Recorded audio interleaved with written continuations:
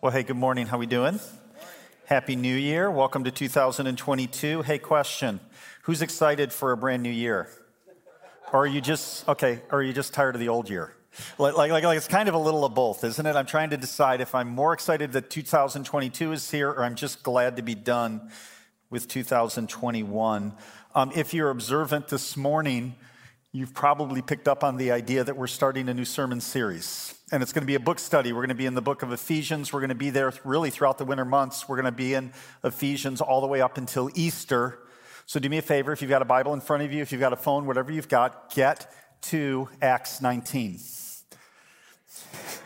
Because we're going to be in Acts 19 this morning as we start our series on Ephesians. I want to give you a little bit of background. In the book of Acts in chapter 19, we've got the establishment of the church in Ephesus. I want to start there.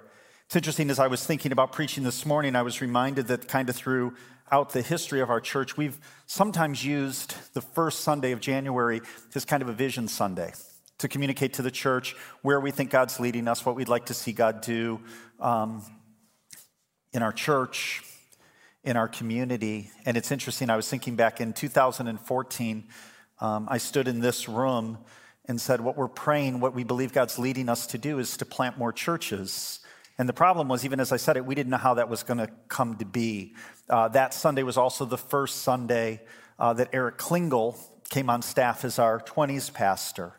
But we were saying we were praying that God would open some doors to allow us to plant churches. And it was interesting, over the course of the next few years, we were able to plant a church up in North Muskegon. We planted a couple of churches in Kenya, Africa. And what we sure didn't see on that Sunday in 2014 was that we would be planting years later a church in Fremont led by Pastor Eric Klingel. So God has sometimes responded to the vision. We stood in 2017 and said, we're praying that we can have another campus. This building at the time was starting to fill with three services. We were back meeting at International Aid for a 10 o'clock, and we were like, we'd love to have the opportunity for another campus.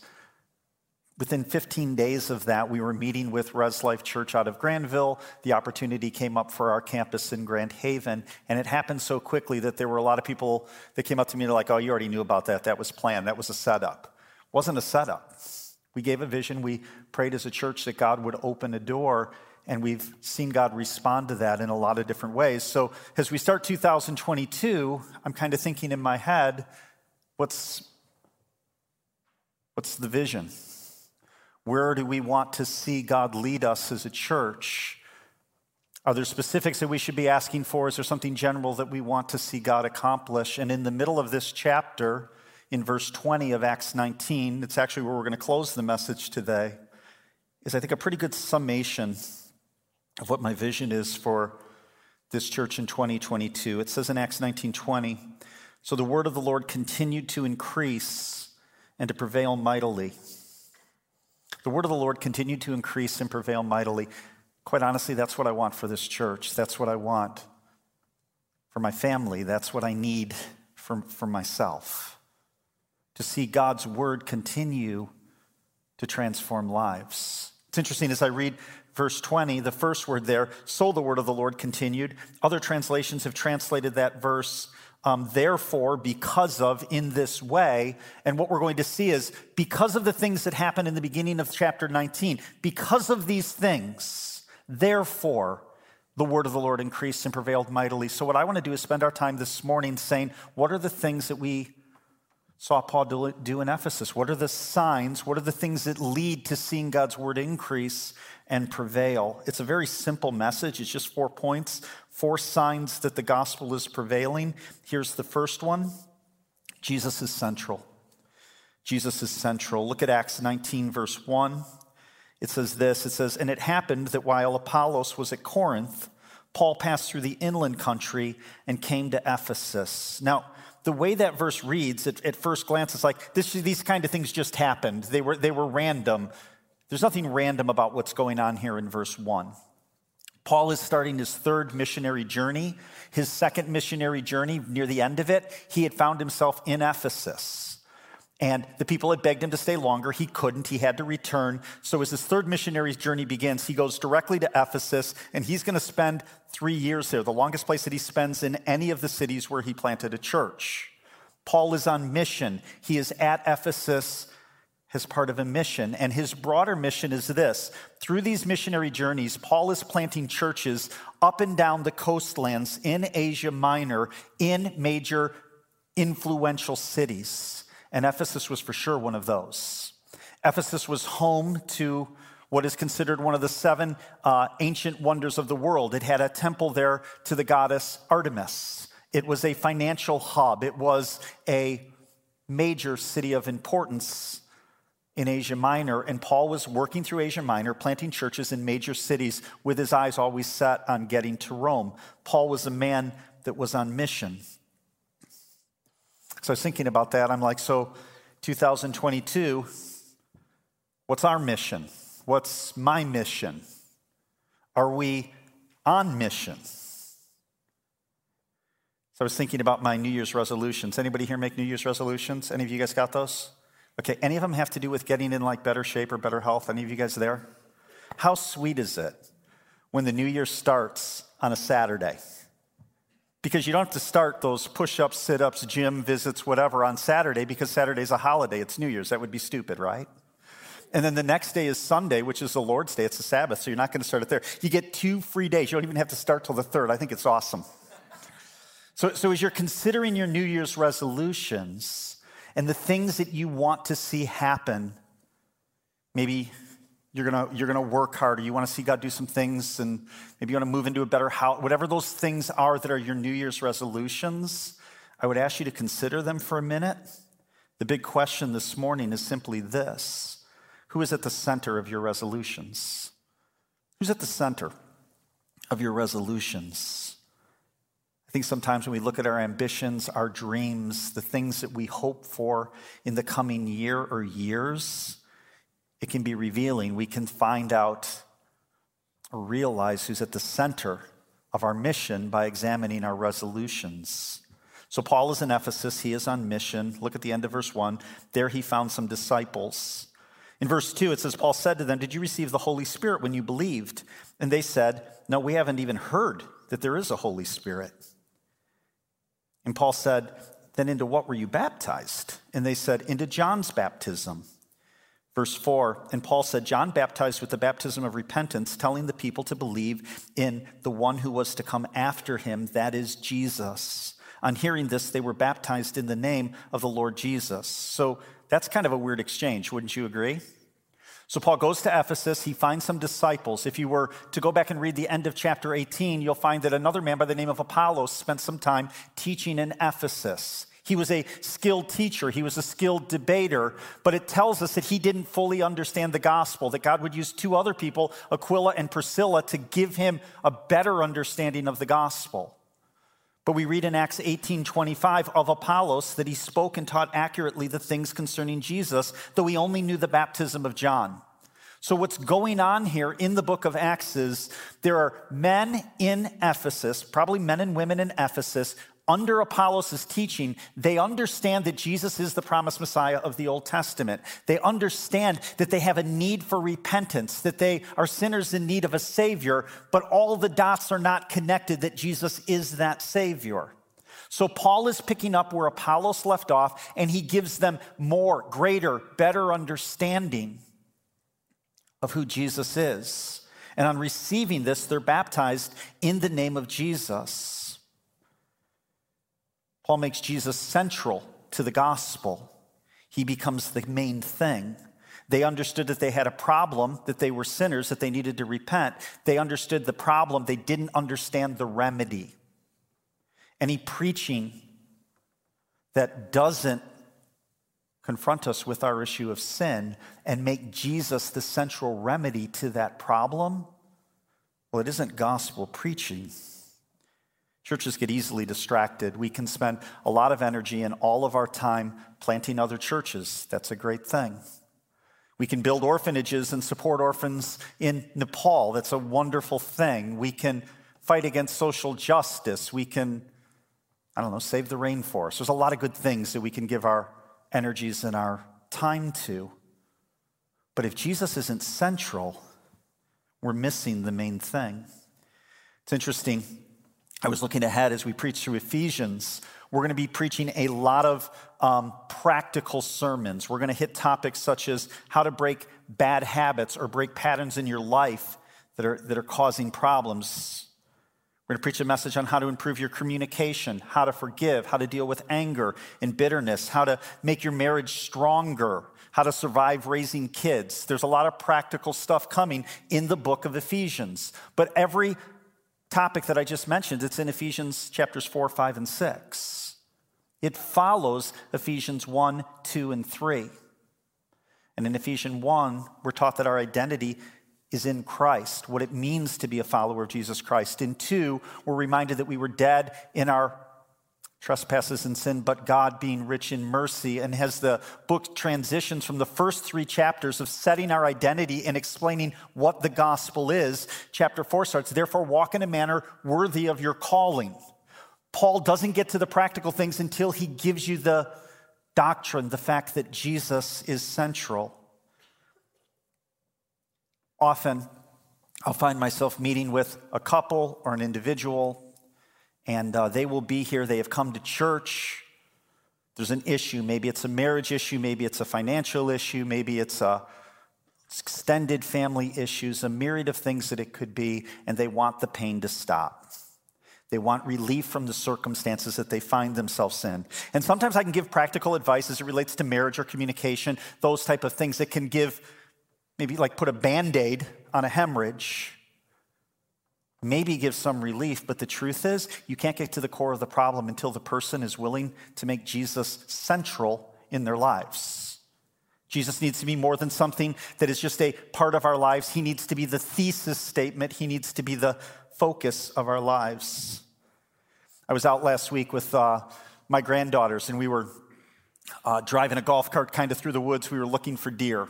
And as I was driving, I didn't have binoculars, but my granddaughters, I'd given both of them binoculars, Cal's oldest daughters, and I was like, hey, use these to find the deer. And as I'm driving around, I'm like, hey, there's some deer over there. They're like, where? We can't see them.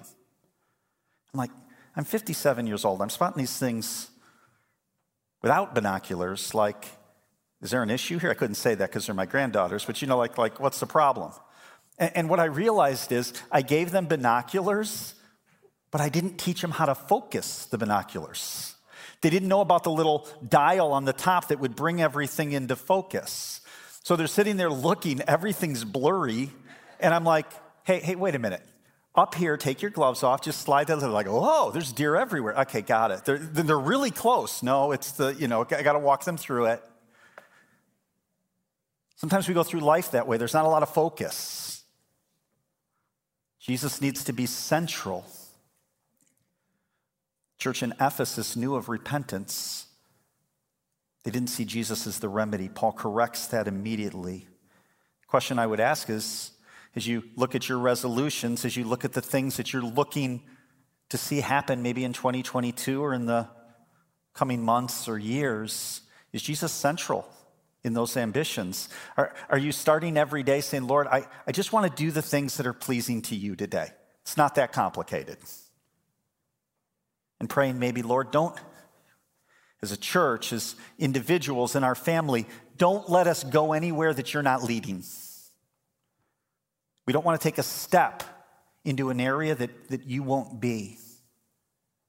Is Jesus central? Here's the second thing. Hopefully you'll see this in the text in verse 6. We know that the gospel is prevailing when lives are transformed. Look at verse 6. And when Paul laid hands on them, the Holy Spirit came on them, and they began speaking in tongues and prophesying, and there were about 12 men in all. You are going to see throughout this passage that when the gospel is prevailing, one of the things that you're going to see is that lives are transformed.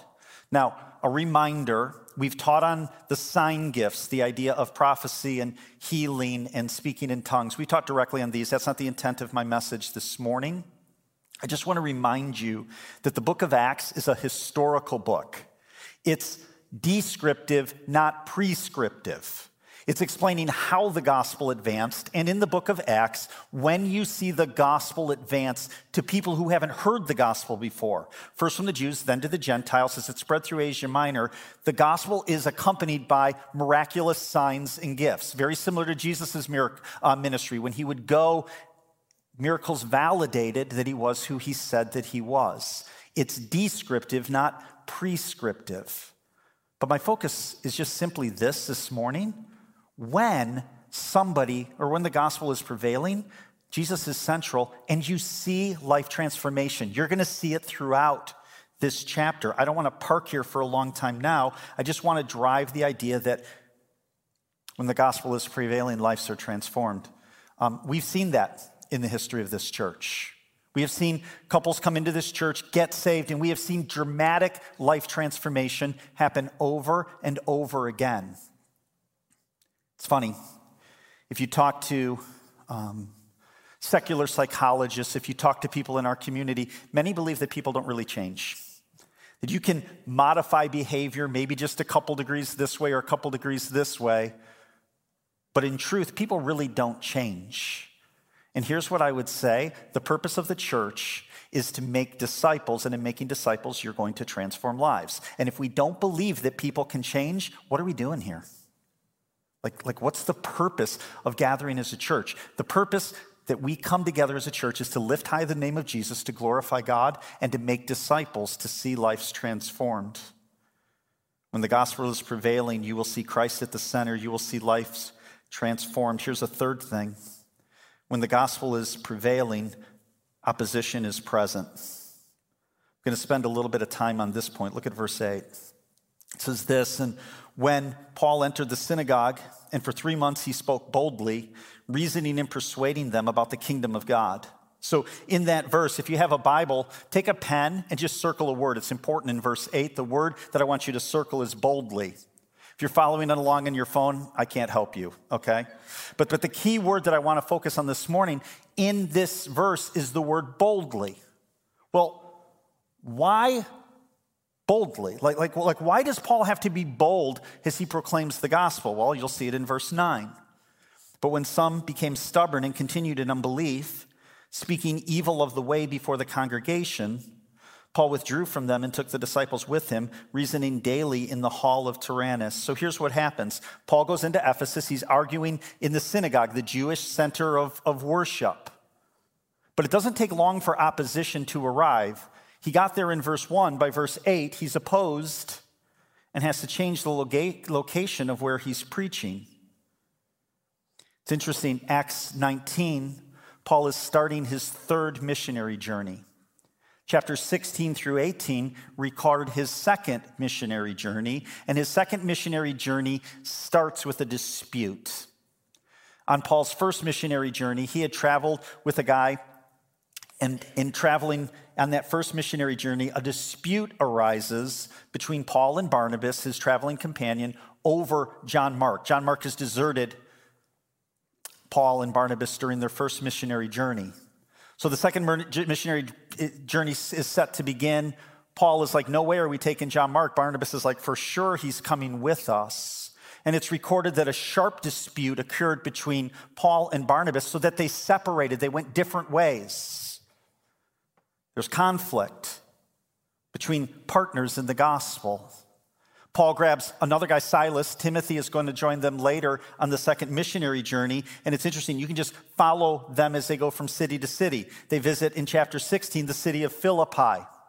And guess what Paul finds there? Conflict. He's jailed. And while he's in jail in Philippi, there's this story of an earthquake and God using that situation to show himself powerful. Many were saved because of what happened in Philippi. He goes from Philippi to Thessalonica. When he gets to Thessalonica, conflict. Acts 17 verse 5 reads this, but the Jews were jealous in Thessalonica, and taking some wicked men of the rabble, they formed a mob. They set the city in an uproar and attacked the house of Jason, seeking to bring the disciples out to the crowd. It says this in verse 6, these men who have turned the world upside down have come here also.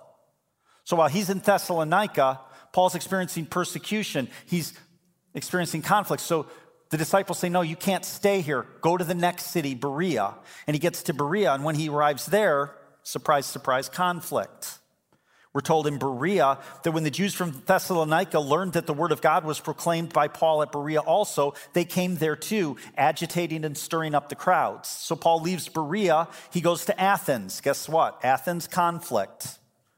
It says in Acts 17, verse 32, now when they heard of the resurrection of the dead in Athens, some of them mocked. Then he went to Corinth. When he got to Corinth, Acts 18:6, he was opposed and vilified. He was reviled by the Jews there. And in Acts 18:12, we read, the Jews made a united attack on Paul and brought him before a tribunal.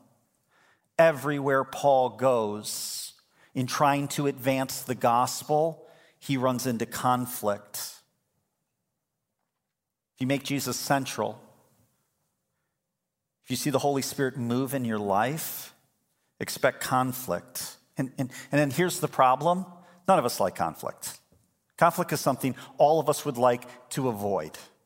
I hope that 2022 has less conflict than 2020 or 2021. But the problem is, conflict is always present when the gospel is prevailing. It's interesting, in the history of Harvest, we've often taught principles like choose to sin, choose to suffer, or that blessing follows obedience. And these are true principles. Cal, a couple weeks ago, when he was preaching through the Advent season, he took us to Galatians 6, verses 7 and 9, where it says, do not be deceived, God is not mocked.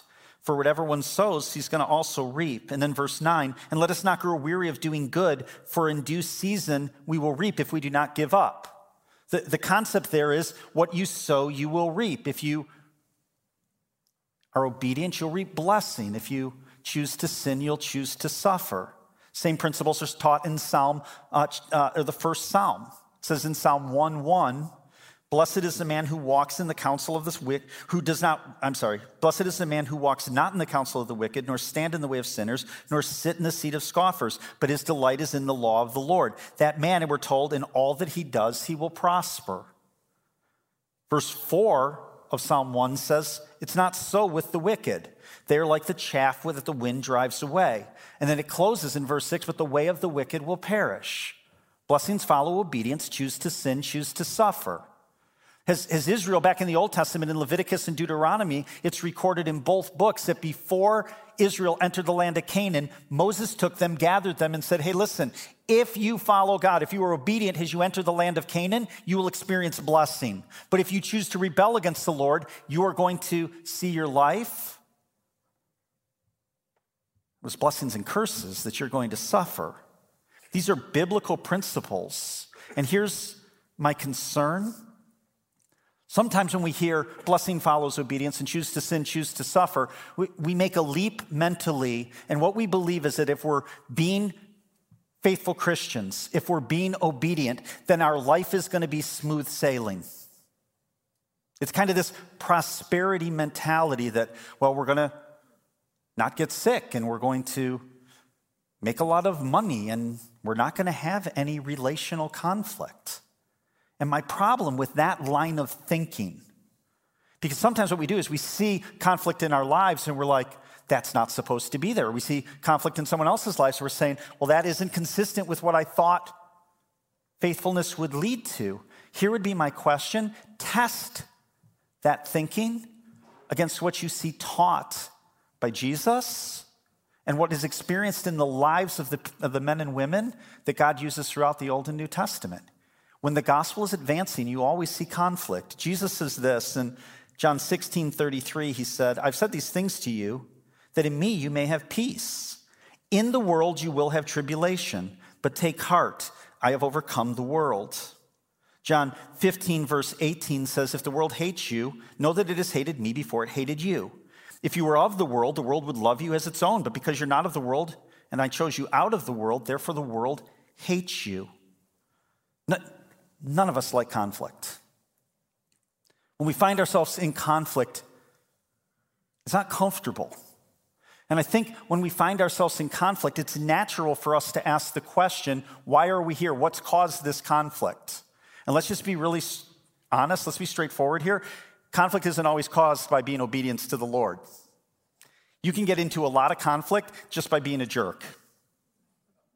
So let's test the theory. Wives, have you ever found yourselves in marital conflict with your husband? And it's not because he's being godly, but it's because he's being a jerk. Just raise your hand if you found yourself there, okay? Yeah, there's some hands going up really slowly as they sit next to their husbands. If you're going to raise it boldly, and I was going to call on you and like give me an example, but we'll avoid that this morning, okay? We don't want more marital conflict. But I think you've got to ask yourself a question. Is this something that I brought on myself because I'm a jerk?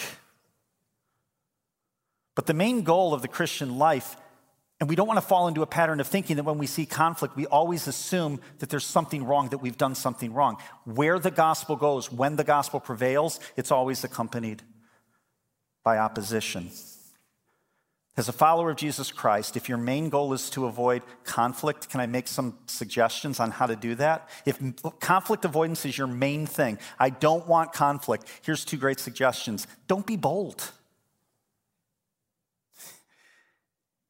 Let your life be transformed just a little bit, not a lot. Because when it's transformed a lot, then you stand out. That creates problems. Keep Jesus to yourself. Let him be the remedy just for your sin. Don't talk about others about their sin. That will avoid conflict. Just don't be bold. Maybe just choose a different religion. Be a universalist. Nobody ever hates those guys. Be a secular humanist. Be a Buddhist or Hindu. They seem nice. They don't get into a lot of fights.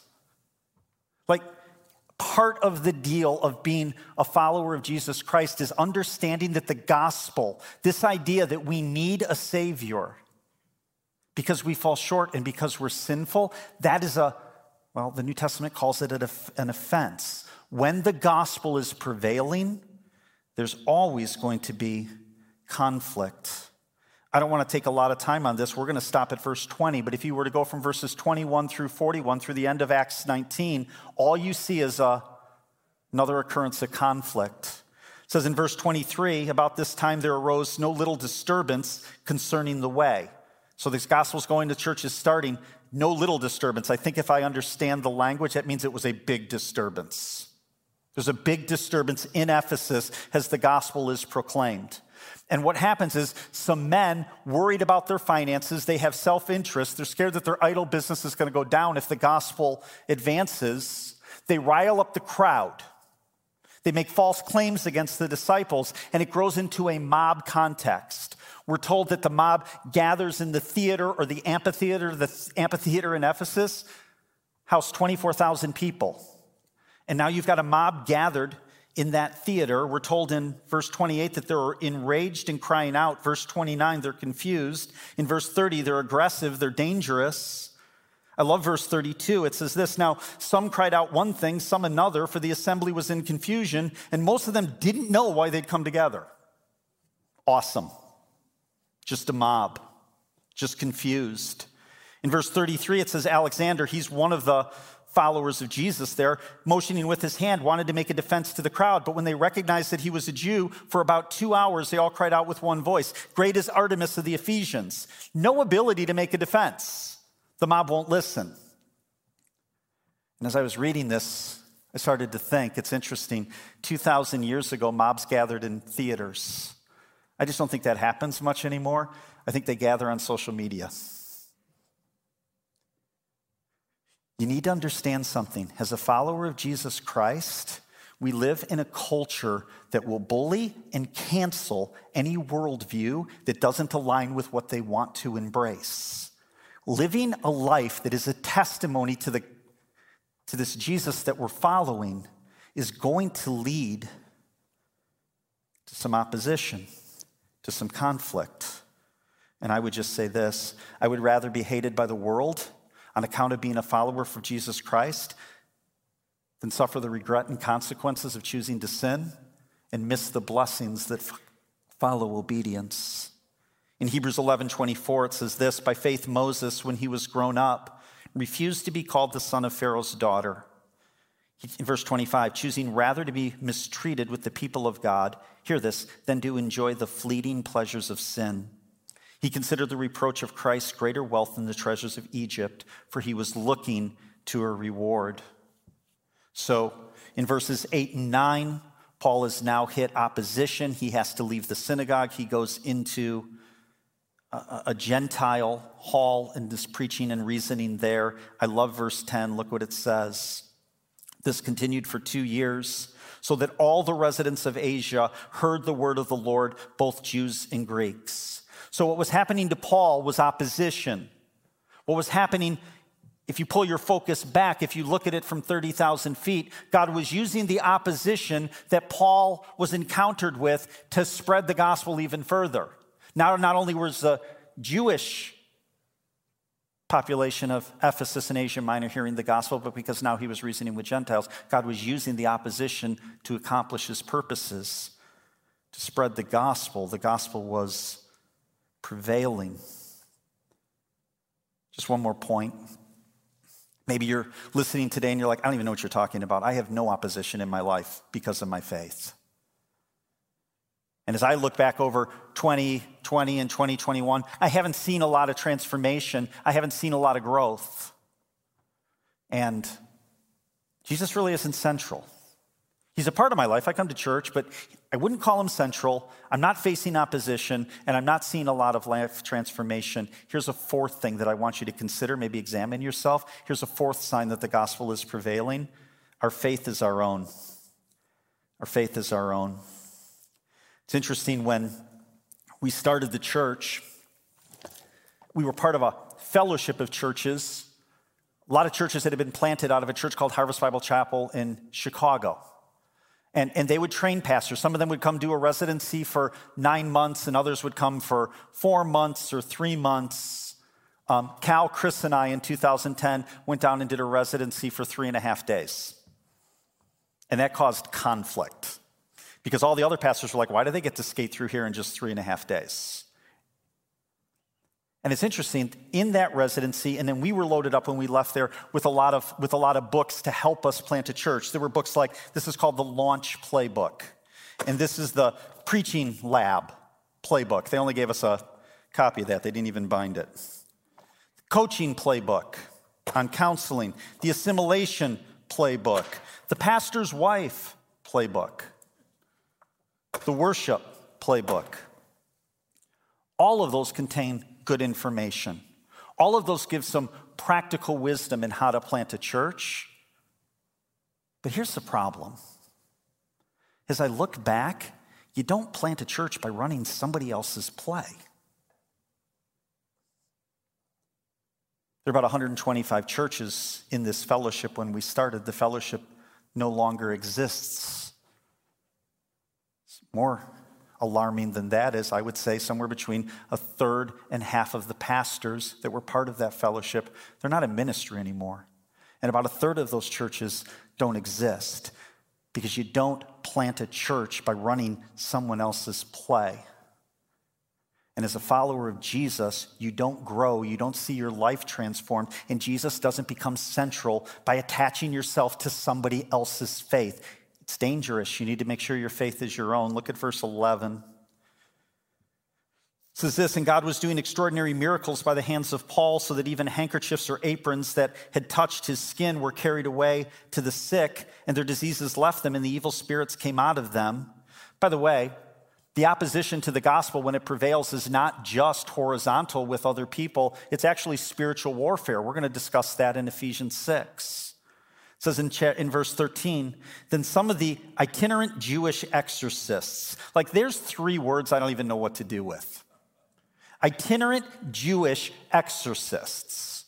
Apparently, demon possession was such a problem in this day that guys were traveling around, maybe for profit, maybe with good motive to help bring relief to people that were suffering from demon oppression. But there were itinerant Jewish exorcists who undertook to invoke the name of the Lord Jesus over those who had evil spirits. And this is what they would say: I adjure you by the Jesus whom Paul proclaims. Look at verse 14. 7 sons of a Jewish high priest named Sceva were doing this. Verse 15, but the evil spirit answered them, Jesus I know, and Paul I recognize, but who are you? Verse 16, and the man in whom was the evil spirit leaped on them, mastered all of them, and overpowered them, so that they fled out of the house naked and wounded. Now I was reminded that when I was 9 or 10 years old, I got in my first fight. And I've been in one fight, I think, my entire life. That's a whole other thing, but a fist fight. I went to a local football game at our local high school, Lake Park High School outside of Chicago. I was about 9 or 10 years old. I was wearing a brand new Bears football cap that my parents had given me, and the last thing my mom said is, "Don't lose that hat." I was scatterbrained. She knew it. So I got to the end of the game, and I realized that I didn't have my hat. This was a problem. But there was another kid wearing a Bears hat that I thought might have been mine, so I accused him of stealing my hat because I couldn't go home without the hat. And this created an argument which led to pushing, and the details are sketchy, but I remember throwing a punch and running. But I'm going to claim I won the fight. Do you know why I think I won the fight? Because I got home with the hat. In Acts, no winner is declared in this fight between the 7 sons of Sceva and the man with the evil spirit. But here's what I think just happened. If the fight ends with you running, wounded, and the other guy has all of your clothes, I'm going to assume that you lost. It's dangerous when your faith is not your own. It's dangerous when you're just going through the motions. There's a lot of reasons to come to church. There's a lot of reasons to claim to be a follower of Jesus Christ. Maybe some of you, it just makes marriage easier. Maybe it just becomes part of your routine. Maybe it helps you deal with the guilt and shame. There's a lot of different reasons. It's dangerous when your faith is not your own. It's not just dangerous back in Acts, it's dangerous for us today. Matthew 7:21 says, "Not everyone who says to me, 'Lord, Lord,' will enter the kingdom of heaven, but the one who does the will of my Father who is in heaven. On that day, many will say to me, 'Lord, Lord, did we not prophesy in your name and cast out demons in your name and do many mighty works in your name?' And then I will declare to them, 'I never knew you. Depart from me, you workers of lawlessness.'" Those are some of the most terrifying verses in all of the New Testament. Jesus is saying there will be people that have convinced themselves not only are they imposters, they've fooled themselves. They believe that they're true followers of Jesus Christ, but in essence, they don't know him. So how do we know that our faith is our own? How do we know that we aren't self-deluded, that we're not just imposters going through the motion? Well, look at the text. I think it gives us 2 really great indications. Verse 17. This issue with the sons of Sceva, it says this, "And this became known to all the residents of Ephesus, both Jews and Greeks, and fear fell on them all. And the name of the Lord Jesus was extolled," it was lifted up. "And also many of those who were now believers came, confessing and divulging their practices." Here's the first point. If you want to make sure that your faith is your own, are you dragging sin into the light? Are you honest about yourself? Are you trying to defeat sin? The things that God is bringing to your mind, that the Holy Spirit is saying, this needs to change. Are you doing that? Are you serious? Or are you just wearing a mask? Sin is dragged into the light. And then look at verse 19. Here's the second one. "And a number of those who had practiced magic arts brought their books together and burned them in the sight of all. And they counted the value of them, and it was found to be 50,000 pieces of silver." Hey, how can we be sure that our faith is our own? Sin is dragged into the light. And here's the second one. Jesus is most treasured. Right back to the first point. Jesus is central. We know that our faith is real when we're like, I'm not scared what anybody else thinks. I want to deal with my sin. And secondly, following Jesus is most treasured. I don't care what it costs. He's going to be central. It's interesting. Just as I close in John 6, Jesus is teaching, and he's got some hard things that he has to say to his disciples. And what we see is in John 6, Jesus in his life is experiencing conflict. He says some hard things, and it says in John 6:66, and after this, these hard sayings, many of his disciples turned back and no longer walked with him. So Jesus said to the 12, "Do you want to go away as well?" Simon Peter answered him, "Lord, to whom shall we go? You have the words of eternal life, and we have believed and have come to know that you are the Holy One from God." See, when we make Jesus central, if we want to see our lives transformed, I don't have another Savior that I can point to. I don't have another remedy that I can show you that will reconcile us to a holy God. It's my prayer for our church. It's my prayer for my life in 2022, that the Word of God will increase and prevail mightily. This is how you know that it's happening. Let's pray that when we reflect on 2022, that we'll see God accomplish and prevail mightily with His Word. Let's pray. Father, I thank you for your Word. I thank you for this study in Ephesus. I pray that it'll be used to transform lives. Father, teach us to make you the center of our lives. It is who you are. It is what you deserve, because you are the center of all things. In Jesus' name we pray. Amen.